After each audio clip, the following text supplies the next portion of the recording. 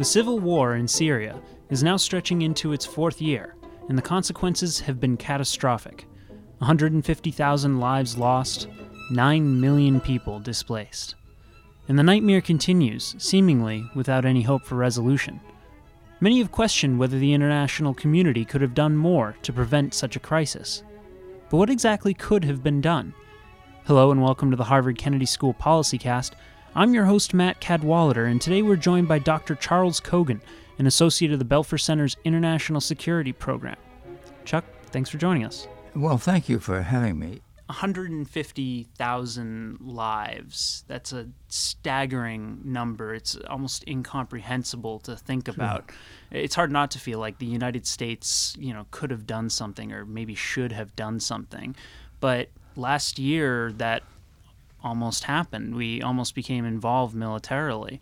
Can you talk us through what exactly happened? I'd like to begin with an account of the January 27th edition of The New Yorker, an article by David Remnick, who had a series of interviews with President Obama. And I quote from a passage in this article on Syria. This is Remnick talking. I asked Obama if he was haunted by Syria, and though the mask of equipoise rarely slips, an indignant expression crossed his face.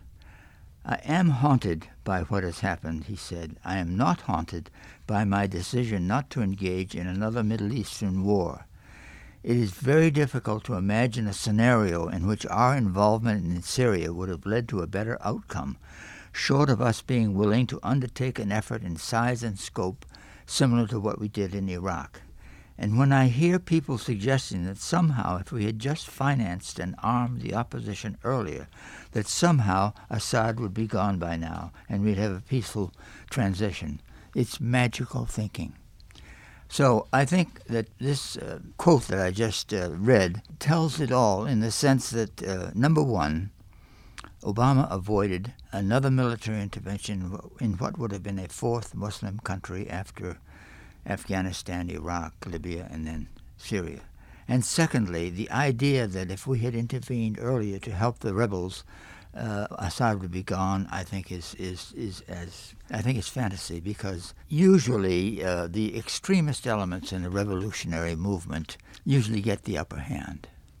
Now, as to what happened, really, to avoid U.S. involvement in Syria, I think a lot depended on the fact that the British Parliament rejected David Cameron, the Prime Minister, rejected his request to approve an intervention, military intervention in Libya, and that gave President Obama the cover for doing the same thing regarding the U.S. Congress, knowing, as he probably did, that the U.S. Congress would never approve an armed intervention in Syria. So that's how he avoided it. And these two events took place in rapid succession in August of 2013. I think on a Thursday, Parliament voted against an intervention in Syria, and then the next evening, Obama this was a Friday, I think it was August 30th, he took a walk in the South Lawn of the White House with Dennis McDonough, his national security advisor, and disclosed to McDonough that he's going to turn the whole thing over to the Congress.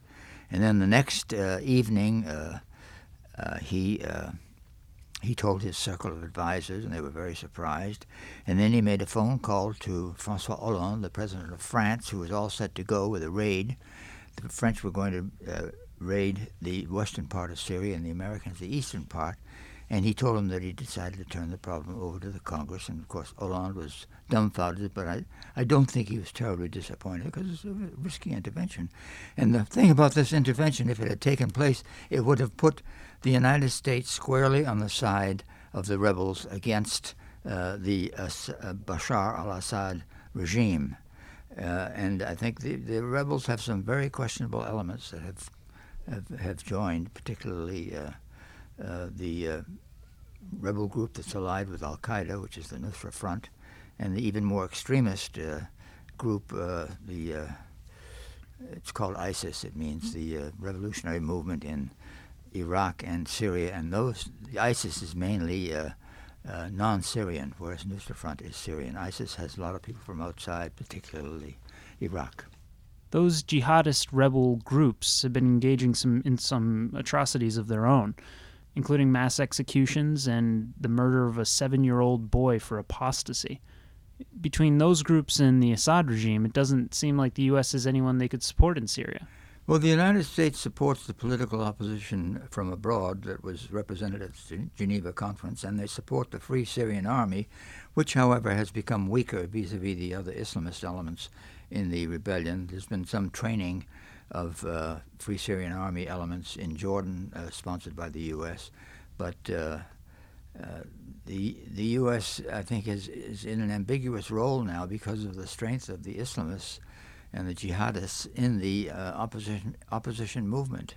On the other hand, going over to support of Bashar al-Assad is not in the cards as far as the U.S. is concerned. That would be my opinion. So with no one to support, how can the international community approach the crisis and find some kind of solution? Well, there was an attempt, as you know, in the Geneva II conference, which the Russians agreed to with us, Foreign Minister Lavrov and Secretary of State Kerry.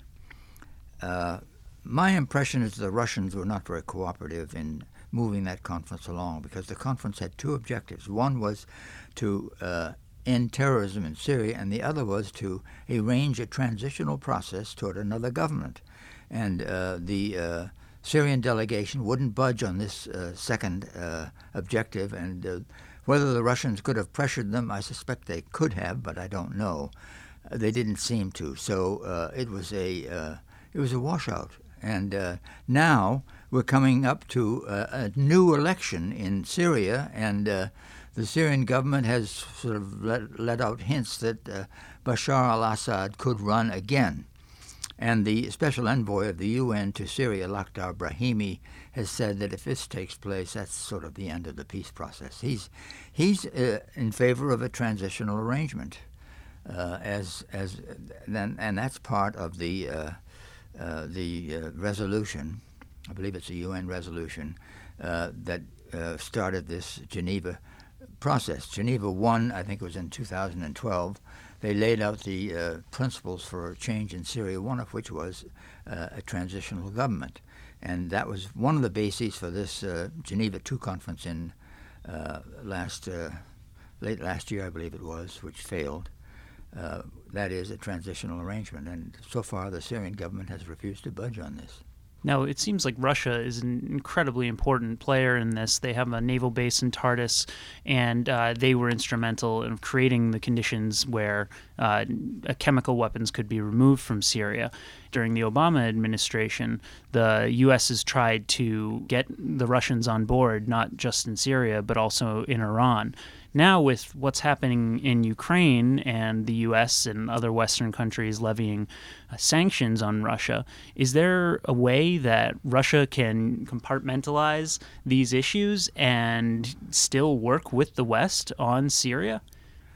Well, that's the major question of the day. By the way, I think that although the impression is that Putin pulled Obama's chestnuts out of the fire on this chemical weapons proposal, the fact is that Kerry and Lavrov had been discussing what to do about Syrian chemical weapons since March of 2012, and in last fall, before the decision to that was accepted by Syria to move the chemical weapons out, it was agreed between President Putin and President Obama in St. Petersburg, I think it was the 6th of September last year, to follow up on this proposal to do something about Syrian chemical weapons. So although it looked like a Russian triumph, it was something much more sort of jointly arranged between the Americans and the Russians. But to come to your major question, I think there is a cloud hanging over the Iranian nuclear negotiations now, because I think the Russians could well sabotage this interim agreement, which is due to be realized by the end of June, supposed to be turning into a comprehensive agreement. I think it's going to be difficult to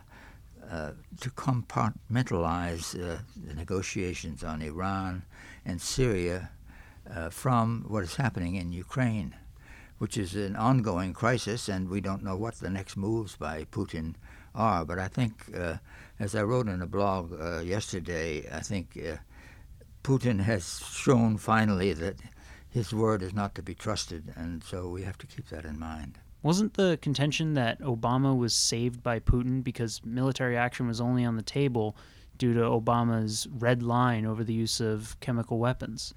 Well, I think you're right. He overspoke himself, both in his earlier statement at the very beginning of the revolt, which is now 3 years old. He said that Bashar al-Assad must go. And then later on he said that use of chemical weapons would be a red line. He has a tendency to make these categoric commitments, which can come back to haunt him. In the meantime, we're at this coming weekend, we're at the third anniversary of the start of the revolt, and it's produced, as you said, I think the estimate is 150,000 deaths. It's produced 9 million displaced persons from Syria, of which 2.5 million are outside the country now, and almost 1 million in Lebanon alone. So it's a very huge humanitarian problem, probably the greatest in recent history. Has enough been done to help ease the lives of the 9 million who've been displaced? Well, I think a lot more could be done with a certain degree of cooperation on the part of the Syrian government, but the Syrian government seems to want to isolate and starve out these communities, urban communities, particularly throughout the country. So they have not been cooperating. There was one moment of cooperation following the Geneva II conference in which they let some people out of the Homs urban environment, but other than that, attempts to bring humanitarian aid have been stymied, although the U.S. is by far the largest contributor to humanitarian aid in Syria. I think it's quite up there. But, a lot more could be done because the dimensions of this crisis are so huge. Well, Dr. Charles Cogan, thank you so much for being on PolicyCast today. Thank you very much. It's been a pleasure. You've been listening to HKS PolicyCast, a production of Harvard Kennedy School. Hear more interviews at hks.harvard.edu/PolicyCast. And join the conversation on Twitter at #PolicyCast.